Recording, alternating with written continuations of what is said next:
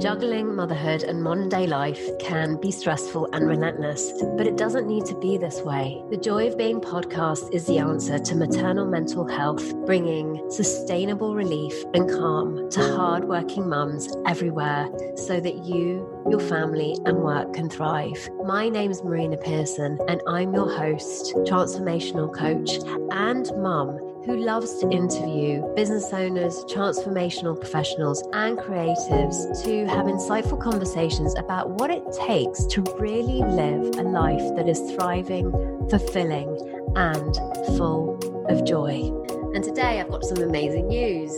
You can now order your very own version of the Joy of Being book, supporting hardworking mums to stress less and live more. If you're the type of mum who is struggling with the burdens of motherhood or modern day life, then this will be a perfect book for you. If you're curious, you want to know more, and you want to see what's up with that book, you can do so at www.marinapearson.com/order. So on today's show, I invited Marnix Pauwels. Marnix is a speaker, a coach, and a writer, and someone who I very much admire based on how he expresses himself in the world. He is Marnix. And today we talked about a theme or a subject that is taken very seriously in the world, and we decided to bring a more lighthearted approach to it, not to belittle it, but to certainly make light of it. And that is the subject of addiction.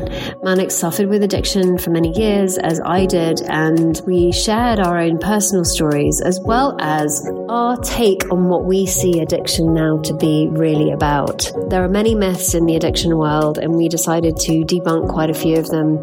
So to bring about hope versus any more suffering than is already going on in an addict's world. So if you are an addict, if you know of anybody that is an addict, if you live with one, then this is going to be an incredible episode for you to see it differently and maybe take it with a more lighthearted approach, but without necessarily belittling it. Enjoy. So welcome everybody. And on today's show, hopefully I'm not going to bastardize your name.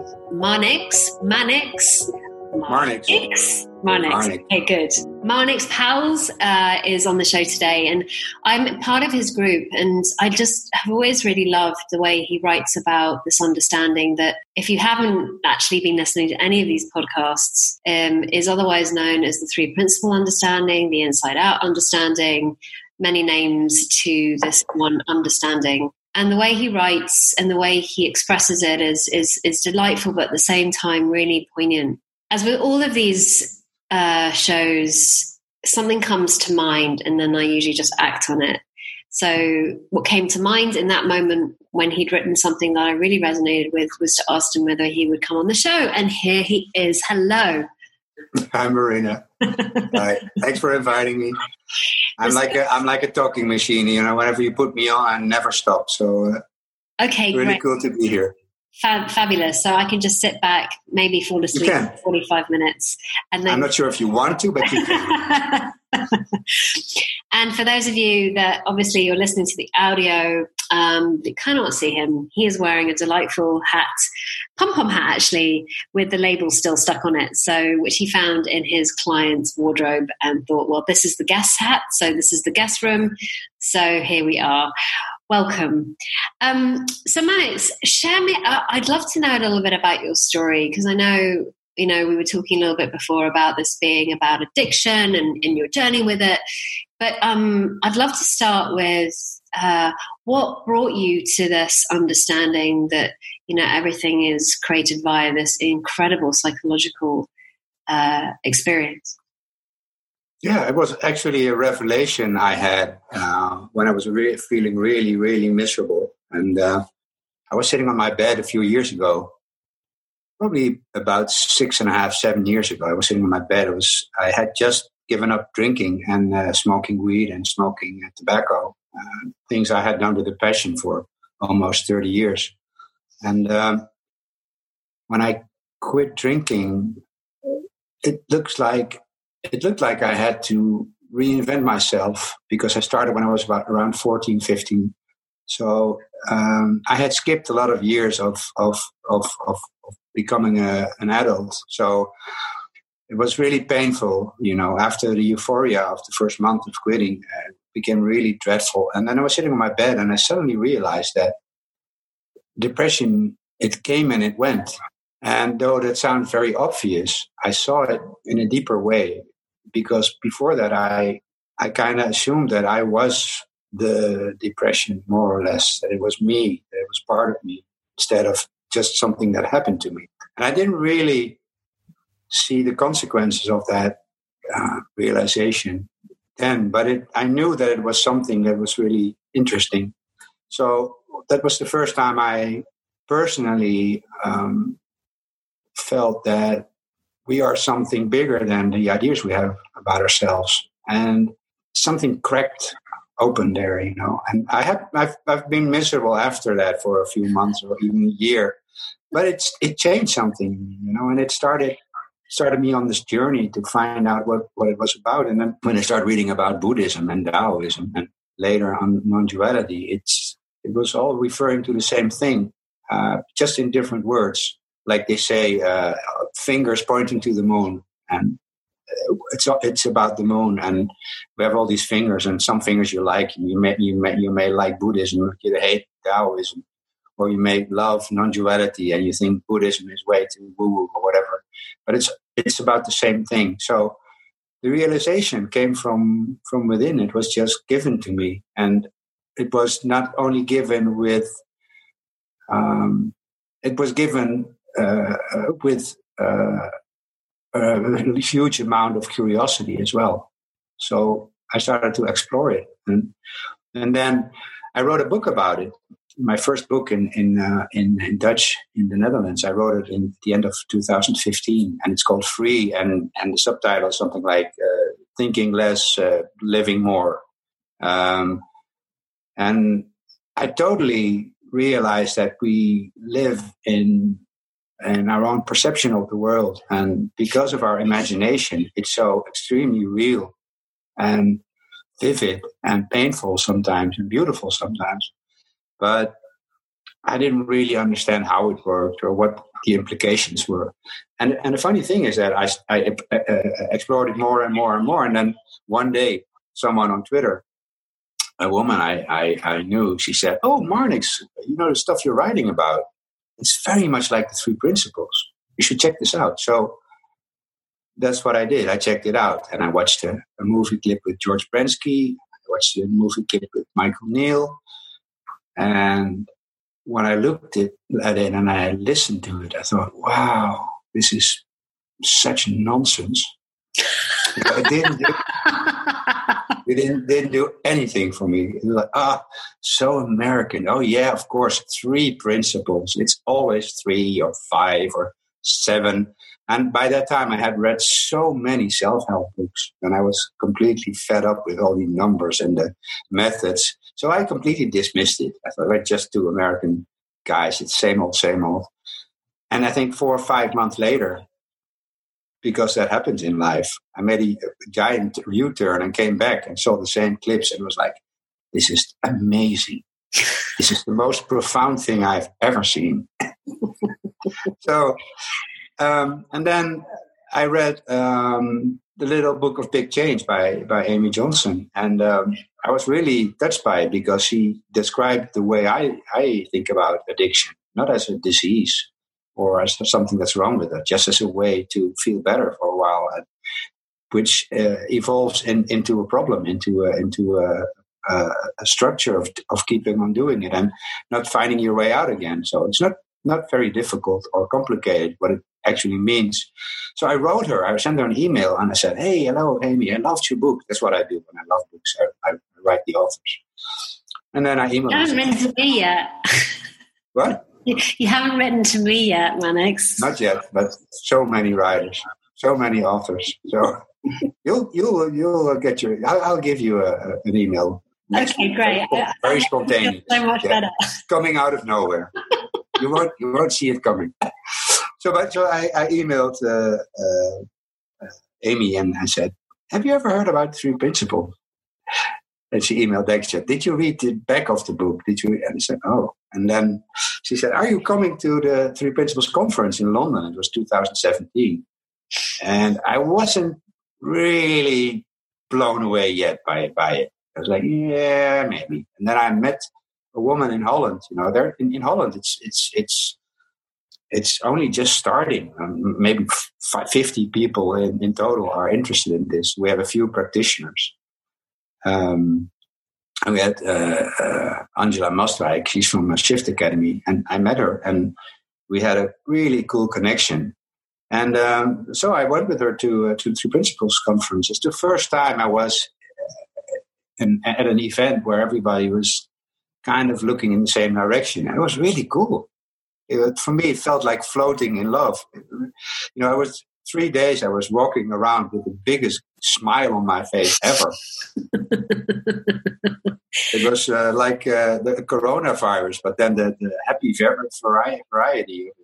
Everybody was constantly smiling and glowing, and it was really, really very, very profound and very special. So yeah, from there I started reading other books and listening to a lot of podcasts and writing a lot of authors. Not you yet, but you'll be. That's coming. Yeah, it's coming. It's coming. And it's going to be a really profound, extra long email for you. Thank you. I appreciate it. I just, and the thing is, I'm an official Three Principles practitioner. And but in my coaching, I never mentioned Three Principles. I talk about, the same stuff. I talk about the intelligence behind life. I talk about the fact that we have thinking going on, that we have this potential to make up everything. And we have these building blocks of our experience, and then we have the fact that we are aware of that. So you can't have a decent conversation without mentioning that. But I don't use Three Principles as a dogmatic way to teach it, because my experience is that people get confused around it. At least in Holland, they do. Whenever I try to explain using concepts they already know, but in a different way. So they say, well, mind is like this, right? No, it's... So I just kind of developed my own way of talking about it. And you see this more, because, you don't only have the Three Principles community, you also have like you said, the inside out community, and the single paradigm, and the clarity method. And although we all come from the same place, and we all see and feel the same thing, which is very deep and life-changing, we talk about it the way that suits our personality and our past and our words and our vocabulary, because that gives the most impact. I could try to be Michael Neal, but I'm not Michael Neal, so I don't want to. Although I love him, and he's one of the best coaches in the world, and I did Super Coach Academy, but he's Michael Neal. He's the only one who can do Michael Neal. I'm the only one who can do Marnix Pauwels. You're the only one who can do Marina Pearson. It's very simple. So I'd love something that really struck me. It was a passing comment, but something I want to go back to. Was seeing addiction in a certain way, and I'd love you to elaborate on that. And because often we can get really caught up in addiction really being such a bad thing, and being, not even a taboo, but certainly something that we see as really awful. And I see it quite differently too, because I used to have an eating disorder, and I realized about a year ago that eating disorder actually kept me alive. So what I hadn't realized is that the distraction of the eating disorder was what was keeping me alive, because otherwise I probably would have killed myself. So that was a major revelation I had. And in actual fact, it was amazing, because I was like, oh my God, it wasn't this bad thing. It was just this incredible strategy that I had created around keeping myself alive in a weird and wonderful way that made sense to me at the time. So I don't know if that's something that resonates for you, if something that you see in that. Yeah, it totally does. And it makes it so much more innocent than it is. And I imagine that people who are listening to this might get confused around the fact that I would call an addiction innocent, it's not that I say that the effects of the addiction can be horrendous or life-threatening. Got nothing to do with that. But if you zoom out a little bit and you go back to where addictions start, it's always the fact that we feel uncomfortable. We want to change that. We want to feel good for a moment. That's it.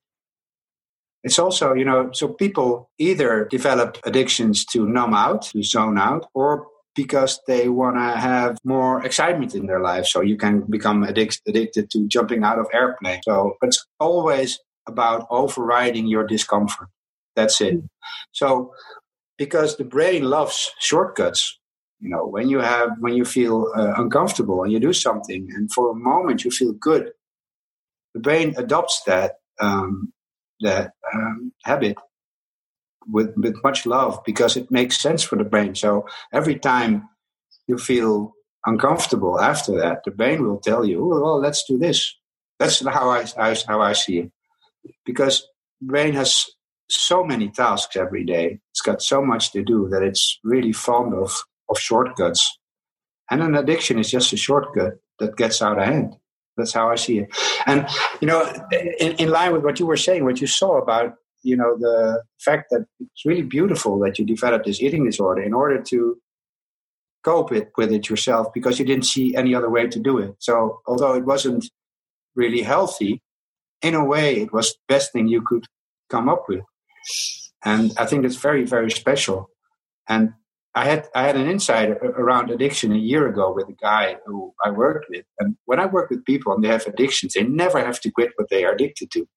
I don't care because it's not the problem. The problem is they think they need it. So you can quit drinking for 2 months but still be addicted to the idea of getting rid of your discomfort. So first you have to see that it's not bad to feel uncomfortable. It starts there because when you get used to that, when you get to overcome that, when you get comfortable about feeling uncomfortable, the urge to get away from it falls away by itself.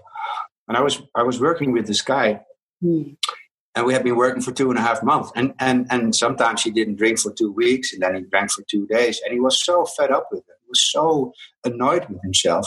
And then it suddenly struck me. And I said to him, this is your way to quit drinking. It's just not the way we wanted it to be.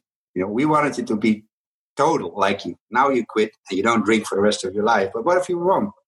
What if your way is to sometimes have another drink and get you, and then, fed up with it and then stop drinking again for a while and then maybe have another drink? We don't know that. We have our own method, our own personal method to quit. So it's probably perfect, like everything is perfect. And yeah, you like that? Are you laughing about my head again? I'm laughing at your hat. Oh, we were such in a deep, serious conversation. Oh no! I know. It's really. And now we messed it up. Oh no! I'm gonna have to take a photo of it and actually use it as the face on the podcast thing. So can I do that? Yeah. No, I need the pom-pom hat. I need the pom-pom on the top. There we go. Perfect. Yes. So I love that. I love this is certainly something that I hadn't seen, because so often we can beat ourselves up about how we think it should be, how it should look towards others and how they gave up. And then that now becomes a thing that we have to work towards, versus going back inside and going, actually, this is what's making sense to me right now. Yeah. And that might look different for me, for everybody else. Yeah. Yeah. And the thing is that, when you go to AA, and I've been there for a few months, and I loved it. I loved the fact that there was a place that I could bitch every day and moan about my life, and everybody accepted that. But what I didn't like is the whole. Sorry for making jokes. What I didn't like was, I just go on talking, and you laugh there. What I didn't like was this whole idea that when you haven't had a drink for 53 days, and then on day 54 you fall face down in a bucket of vodka. Just happens. Then the next day you lost your 53 days. That's how it works. And you have to start all over again. And I think who made that up? Because life doesn't work that way. And it's so cruel. It's so demotivational. So that's what happens to people who are addicted. I've seen it so many times in my own life and with other people as well. You quit your habit, and then after a while, simply because it's so ingrained in your system, you do it again one time for a day, whatever, for 2 days, for an evening. And then you're so disappointed in yourself that you just give up and completely embrace the addiction again. But it doesn't mean anything. The only thing it means is that you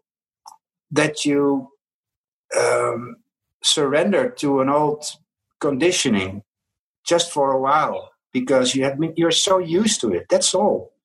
It doesn't matter. What matters is what you do afterwards. So what? So you had the cigarette, so you had the drink, so you had the coke, so you had the sex with a stranger. It happens. It's not bad. So it's about what you do afterwards.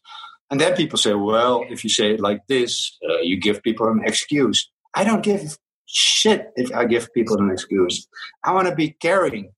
I want to be loving people around their attempts to stop what's hurting them. So the strictness around it's not really helpful. I don't believe it. I don't believe to be so cruel about this whole idea that if we stop, we should stop for the rest of our lives.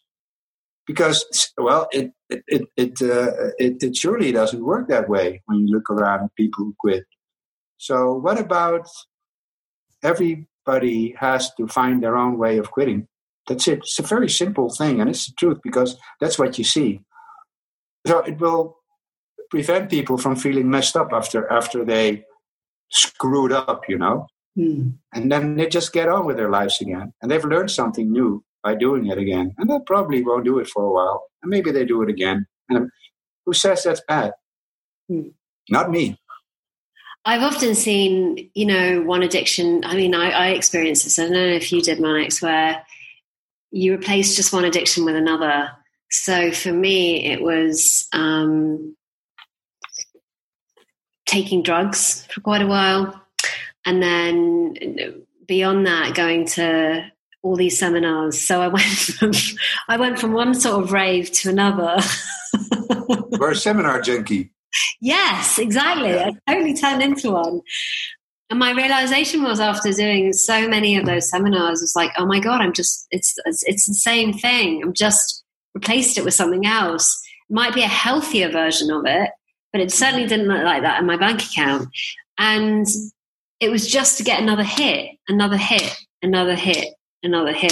because I was so not comfortable with being uncomfortable and not being okay with the discomfort because I thought it meant something dreadful was going to happen or that my life was going to fall apart or that it meant something about me. I mean, that was like, the worst thing ever.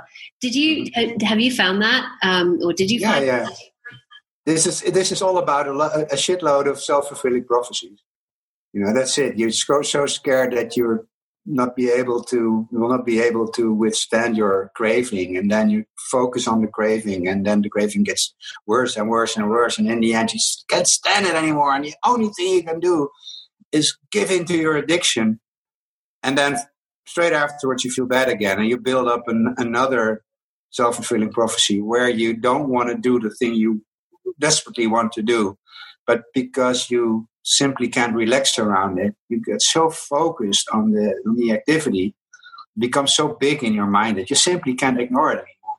And the same goes for anxiety attacks. It's exactly the same, in 2 hours I'll be on a place and there will be many people. Oh, I don't like places with many people. Oh no, and all these people, I feel this, and I'm highly sensitive, and and then you got all this thinking going on, and then you go to this place and there are all the people, and then you have so much thinking going on, you feel like shit, and you yes, it's true, it's all the people who are causing my my feelings. I had this when I was depressed.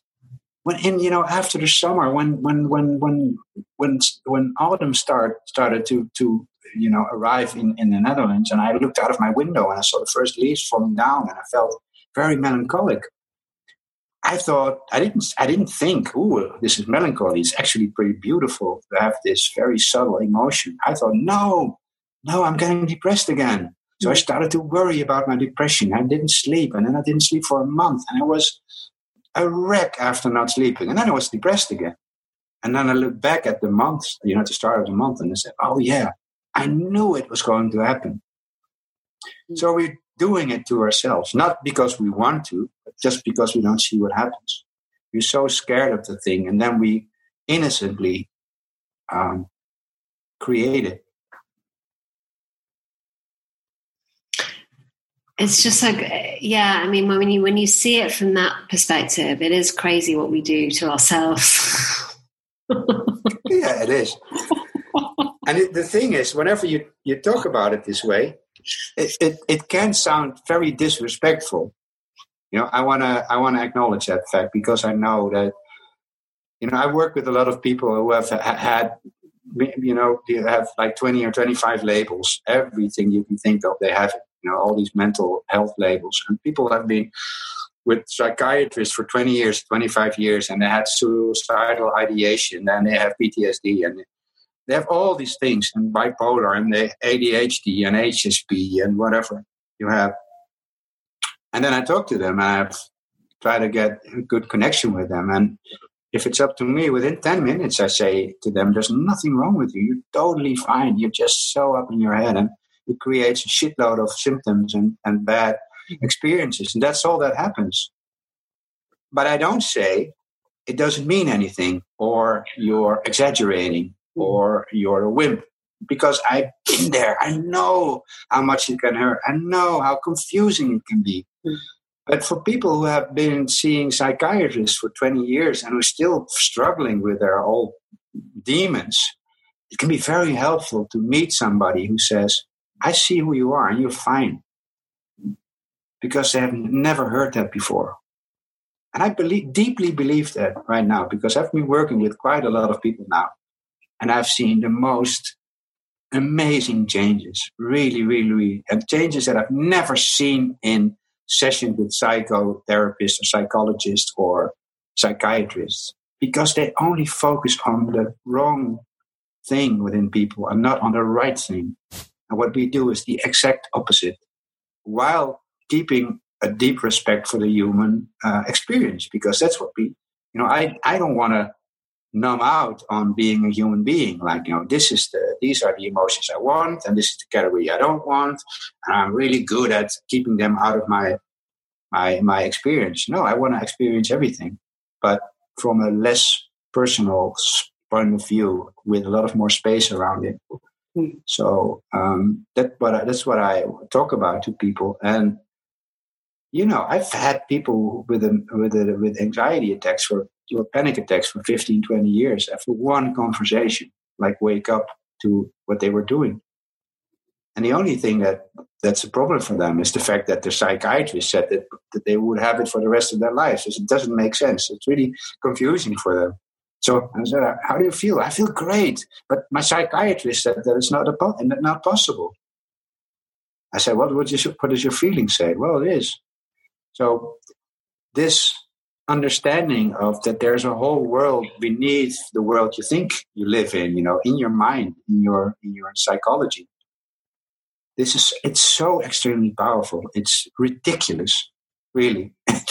And then again, it's really hard to explain sometimes to people who want this logical explanation. So when people ask me to pitch this in 3 minutes, I say, "Well, invite somebody else."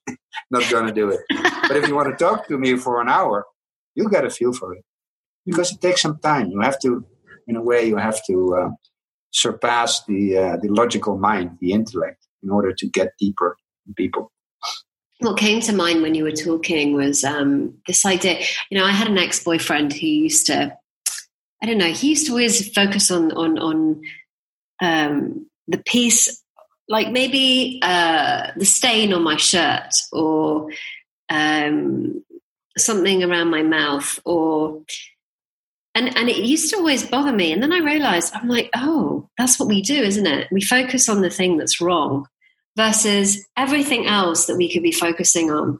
So like the beautiful dress I was wearing, or the beautiful face I have, or the shoes that I was wearing, or something like that, where he could have been focusing on something else, but he chose to focus on the tiny stain at the top of the shirt, or and I would be like, oh my God, that's what we do. We do that. Yeah.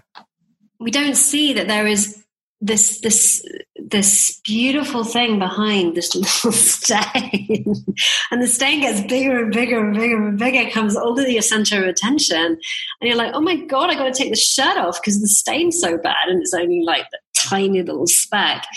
But that's what we do, right? Yeah. This whole attention thing, that's a big deal.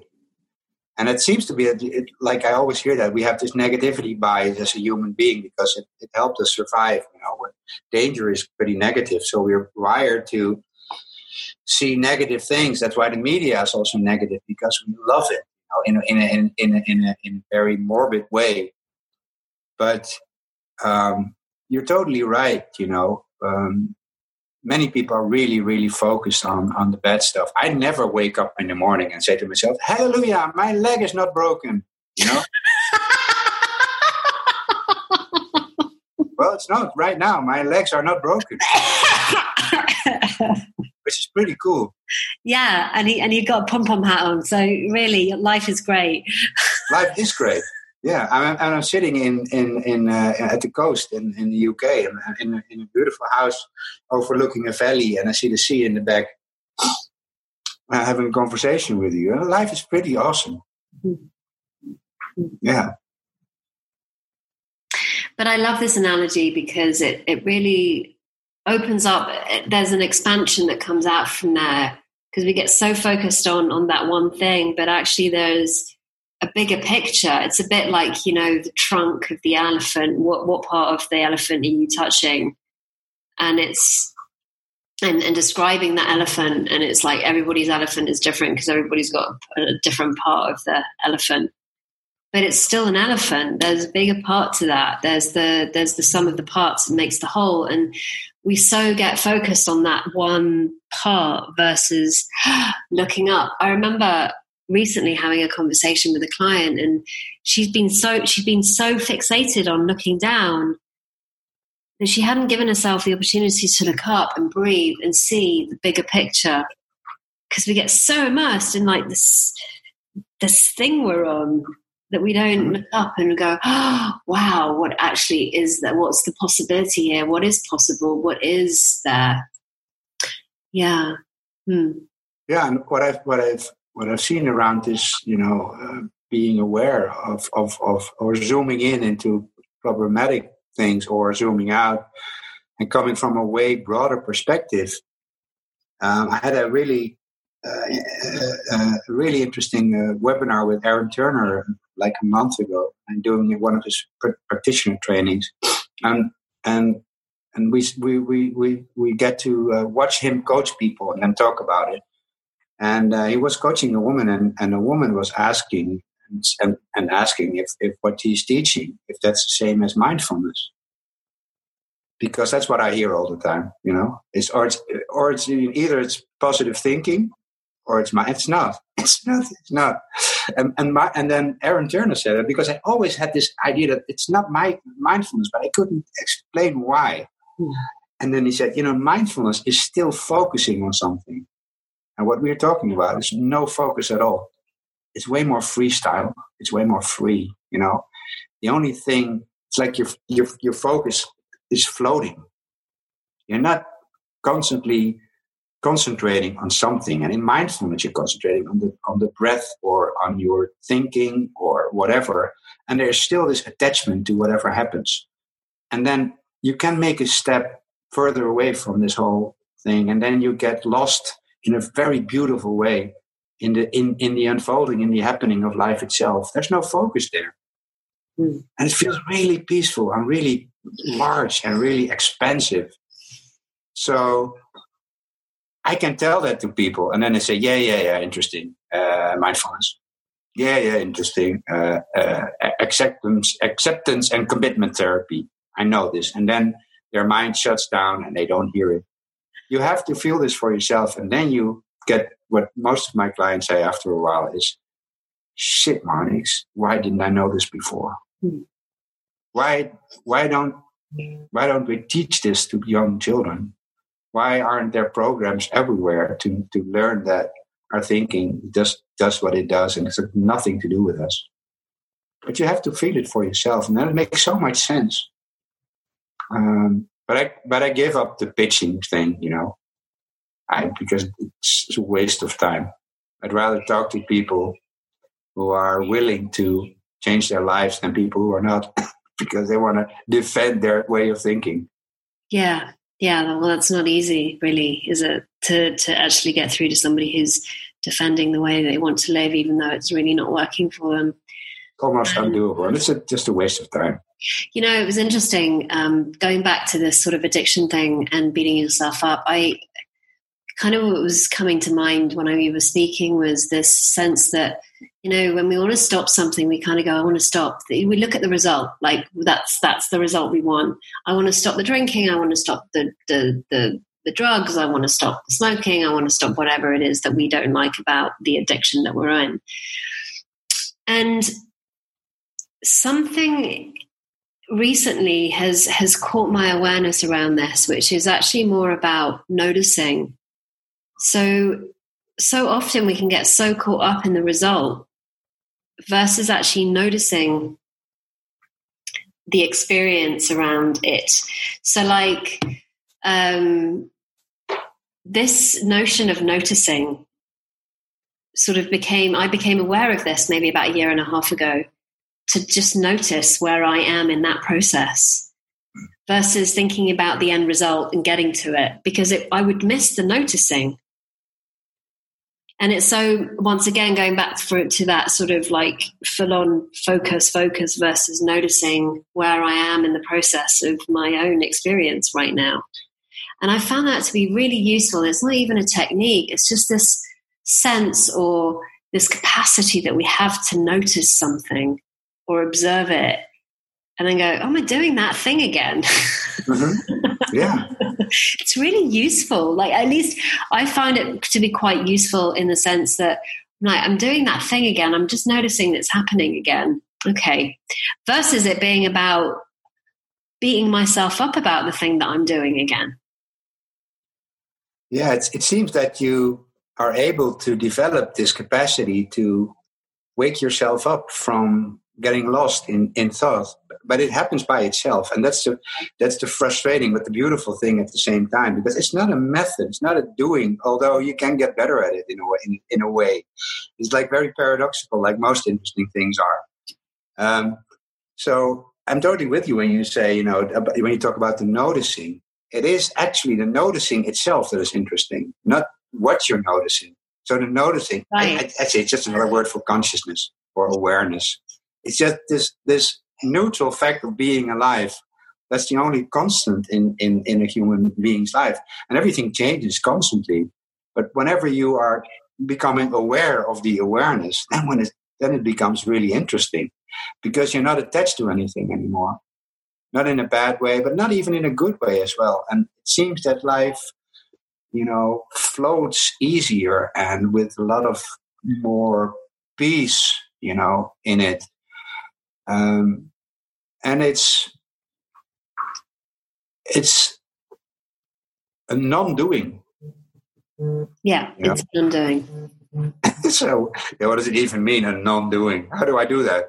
Well, you don't. It's like, how do I ignore the airplanes that fly over my house? When I live close to the airfield. Well, you don't. But somewhere along the line, you forget that they're there. And they don't bother you anymore. But you don't deliberately ignore stuff. It simply doesn't work that way. So when you fall in love with this noticing in a more general way, you see that things that were really annoying for you or painful for you, they just don't touch you that deeply anymore. They just don't seem to exist anymore. But it's a process. That's what it is, you know. You start somewhere and then you see something. And I have to say that I have tried a lot of different stuff in the past 10 or 15 years, and when it comes to personal development. And never ever in my life have I seen something that is so deep and rich as this understanding. Because every day, and I don't exaggerate, every day I see something new, and every day I find 5, 10, or 20 blind spots, you know, where I thought, no, this is life doing stuff to me. And then I realized, oh no, I'm doing it myself. Oh, this too. So the idea that, you know, over the last few years, my life has become so much more peaceful and joyful and creative and exciting. And I know it will never stop until the day I die. You know, the deepening of this, the unfolding of this, transcendence of this, it feels like a very rich, and I get excited talking about it, you know, because it doesn't stop. It's not like a fix and then, okay, you have to get another one. It's an undoing, and it's an unfolding, and it unfolds by itself. You don't have to worry about it. You don't have to do it. There's no intellectual activity involved. Well, that's very abstract. I know. But it doesn't make it less true. You know what I'm talking about, right? I do. Yeah. I do. And, you know, I've been on the journey pretty much the same amount of time as you. And the time is irrelevant anyway, because it's not linear. And yet, you know, there is always deeper, richer experience and a deeper, richer experience. And it's infinite. Like, it really is infinite. We don't know how deeper and richer it can go, because there is an infinite, it's just infinite. So I guess it is incredible in the sense that life just gets more beautiful as time goes by. And you know, for those of you that are listening, you know, it's not like me and Marnix are here like totally sorted, you know, like going, yeah, it's all beautiful, it's so nice, and you know, maybe you're in the thick of it right now, but it's more to do with the fact that this is so hopeful. Like, it doesn't matter where you are, you know, if you're going through the shit. I mean, even in December and January for me, Marnix was just horrific. Okay. I was in something really, really deep and hurtful, and it felt like I was back in that depression, and then I was just like, oh my God, like, what the hell's happening here? Yeah. But I saw a lot of things in the insecurity, and that's what I see, is that more insecurity that shows up randomly, because it's never really planned. I don't plan it, so I get up one morning and go, right, going to have a really shit 2 months here. I'm going to see some stuff, and then I'm going to come out of it, and I'm going to be much better for it.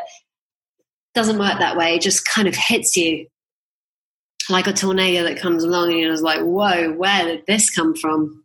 So, but there's always something beautiful to see in those moments too. There's real value in the non-clarity. And I think that there's value in just the human experience itself. Yeah, the way I see it, what you say about these shitty months you had, I have that as well. But for me, it's not months anymore. It's like, maybe it might happen in the future. Let's see. You know, I don't know. Sometimes it's a day or a week. And what I noticed, or what I had this insight about it, and I thought, it's like the universe is confusing me, and it's like giving me all this shit to deal with, and in the background, it's preparing a present for me. Always. Yeah. So because when it's done, when I'm out of it, when the rut is over, there's all this lesson waiting for me, or this deeper thing. Always, it's very reliable. So it's like the universe gives me something to chew on for a while. So I get distracted. I feel lost in something very, very unimportant. And in the meanwhile, it's doing amazing stuff in the background in order to prepare me for that. So that's how it feels for me. And of course we have shitty days, and of course we get frustrated and irritated, and we can hate people. You know, I really not a fan of this lifestyle where you pretend to be very, very spiritual and holy. Come on, fuck that shit. That's not who we are. We're sloppy creatures, and everything is beautiful. But the less we hang on to our preferences and the way we think life should be, the more it flows and the more natural it becomes, and the less we get hung up on stuff that we thought was awful before. But it doesn't mean you get everything you want, because most of the time I don't get the stuff that I want. But many of the things I do get are way better than the stuff I wanted. I didn't even know that. So I just gave up on wishing. It's like, the universe has way better plans for me than I can have. Yeah, I know. Like, looking back, I would never have conceived the life I currently have. Like, just things that have happened in the past and that could happen in the future. None of it was on my radar until it was. You know, like, I got onto ITV this morning onto the TV show, and it was so weird because literally that March I was sitting on my sofa in my flat in London going, it'd be really interesting to get on this program. I think I'd love to get on this program to talk about what I do here. And literally 2 months later, I'm sitting being interviewed. Yeah. By Philip Schofield, and I'm like, oh my God, seriously, could never have it was just a passing thought. But did you see that it just popped up, and then you thought it was really interesting, and you were really excited about it, but you didn't get wound up about it. It's like, yeah, okay, well, and then you let it go again. So, but it felt good. That's it. And that's the whole thing. You don't get obsessed with it. So this whole idea to get on television, you didn't make that up, right? No. So what if it's just a taster for what's going to happen? You know, it's like something you already get a taste for what's going to happen, and because you know it's going to happen, you're not even that excited about it in the moment when it pops up in your head. It's like, oh yeah, makes sense. I want to do that. I've had this with a couple of things like Supercoach Academy. I wasn't able to pay for it myself, but I wanted to do it in a very, very simple way. I felt like I wanted to do it, and I let go. And then it was paid for by one of my clients. And I've had this 3 times in a row where I didn't have money to pay a really cool event or something like that. And I just asked the client, and they said, yeah, sure, I'll pay it for you. And it was not a big deal. Felt like, yeah, okay, I'll just ask them.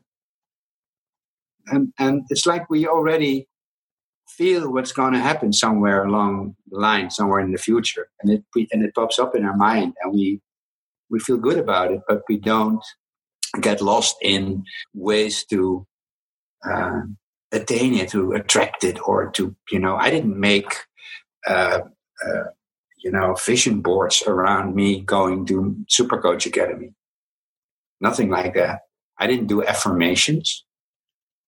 I didn't write in my gratefulness journal. I don't have one. I'll probably have a few. I love this whole tendency of people to do this reverse engineering. When we look at happy people, and then we interview happy people, and we ask, oh, happy people, tell me, happy person, what does your life look like? Tell me about your daily things. And then they say, oh yeah, I wake up and then I see a flower, and I'm really interested in the flower, and I love how the flower what it looks like, and it's amazing.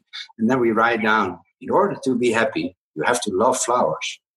And then the happy person says, yeah, I love being with my family, and I love being connected to people. And then we write down, in order to be happy, you have to connect to people. That's what we do constantly, and it never works. There are millions of gratefulness journals, collecting dust under beds over the whole, in the whole wide world. And it's like buying a fitness thing when looking at Telcel. You get really excited about what it will bring to you, and then you get it delivered to your home, and then it's way more shitty than you thought it was. And then you get on it, and it hurts, and you slide it under your bed and try to forget about it. And then it sits there gathering dust, and you're like, why the hell did I buy this thing in the first place?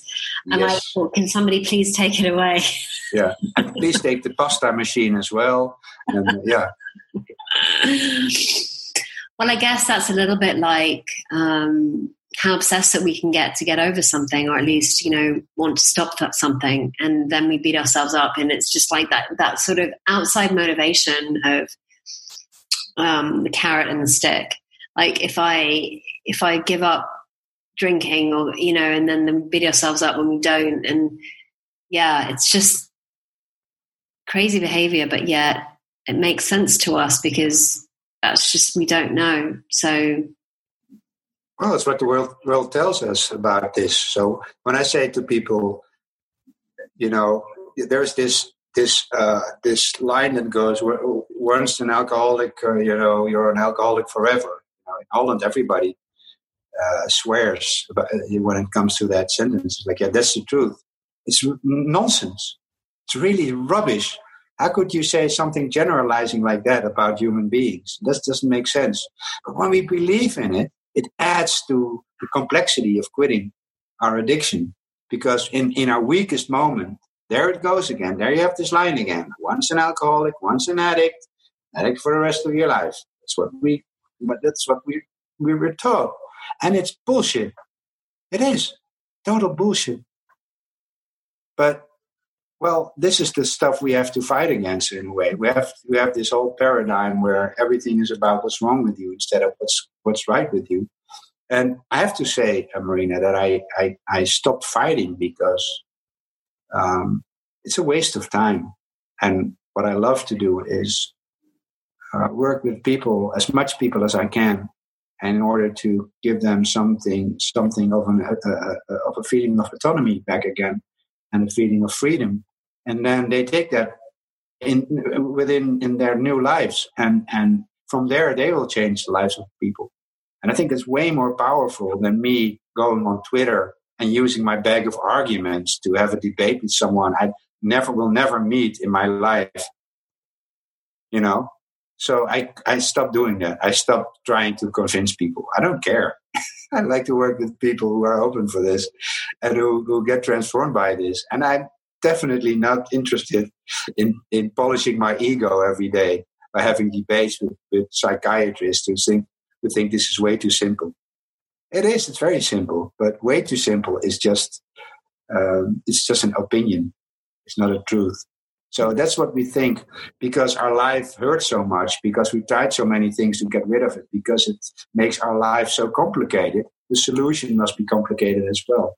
It's just a fallacy. It's just a mistake we made. It's not true. The solution is extremely simple. Extremely simple. Yeah, and it's interesting because even for that in our own lives, I've always found that insight, whenever it's shown up, has always given me a very simple answer. It's never complicated. It's just very simple. And there's a full stop at the end of it. And it's usually pretty short. Like, go away, do that. It's done. What else? Just enjoy it. It's just like really simple. And the messages. That's not helpful. No, it's not. Okay. So it's interesting though, with this whole thing with addiction, battling addiction. But actually what we're battling with is this overlooking of where our experience is actually coming from. That's the only thing that's ever going on, is we just overlook where it's coming from. Yeah. Yeah. And it's not even about our experiences or getting, that's where it can start. It's just realizing or feeling the connection with this noticing, with this bigger thing. I always love to call it the circus tent. Like there's this village, and at the end of the village there's this green grass field, and there's a circus tent, and it's there every season, all day, all year round. It's there. The circus tent is there. It's get used by everyone who wants to use it. So The debating club uses it, and then stand-up comedians, who travel the country, go there, and then we have classical concerts and we have rock concerts. For the circus tent, it doesn't really matter what happens there. The circus tent is just a space in which all the acts, play out. You can have a Hamlet. You can have spoken word. You can have hip hop. You can have whatever, and then the acts, they come and they go, and the acts are the human experience in here. But we are the circus tent, and the tent is never broken or touched by or influenced by whatever happens inside the tent. But we get lost in the acts, we get lost in the activity that's going on in the tent without realizing that we're the space in which it happens. Well, it's so compelling. I mean, seriously, there's a really great comedian or a guy that's wearing a pom-pom hat and still saving on it. It is compelling. And it's not bad that it's compelling, but it's good to know that this is what happens. So you can still get lost in the guys with the pom-pom hats and enjoy them. Yeah. So we must have been talking about 3.5 hours. Yeah, so it's time, Marnix. It's time. To shut you down. Okay. Okay. So if people want to see your pom pom hat with the label sticking out, or want to just grab you and speak to you, how can they do that? Yeah, well, they can go over to my website, marnix.nl or marnix.coach. I think it happens. It works as well. It's Marnix. It'll be in the show notes. I work pretty well on Google as well. You can put me in Google, my name, and then you get a lot of. I made quite some videos in English. I did an English TED Talk about fear a few years ago, and I have this thing where I invite people to come over to Amsterdam and stay with me for a few days. It's called Meet Me in Amsterdam. It's an intensive with a theme, and people stay. They stay in a hotel, and I take care of them. And sometimes I just say, "And now go on the streets." And enjoy yourself. Go play with yourself, and I'll see you in 2 hours. And we have formal meetings. I take them out to dinner, and what I invite people to bring their shit and leave it in Amsterdam. So nice. Yeah, that's what I love to do. So people get in contact around that with me, and when if people want me over to their country, I travel too. I love that. I'm now in the UK. And next month I will go to Calgary. So I love coaching. You can ship me everywhere, and I'd open my mouth and start doing it. So, well, thank you so much, my love. It's been wonderful to have you on the show. And for those of you that have been listening in, I hope you enjoyed it as much as I did. Although you haven't got the the hat experience. You haven't got the honor of seeing his pom-pom hat. However, I will be putting it everywhere else so that you can see it, because it is wonderful. It really is. So until the next time, bye for now. And there we have it, another amazing episode of The Joy of Being. And if you would like a more personalized touch to live a stress-free life, then why not find out more about the Joy of Being retreat, an intimate 4-day profound experience at a luxury venue in Javier, Spain, where you get to experience your inner calm and peace of mind by slowing down and making space. To find out more, email me at marinapearson.com with Joy of Being retreat in the title. If you loved what you heard here today and it's been helpful, why not subscribe or share the podcast with others? So until next week's episode, remember, you are the joy you seek.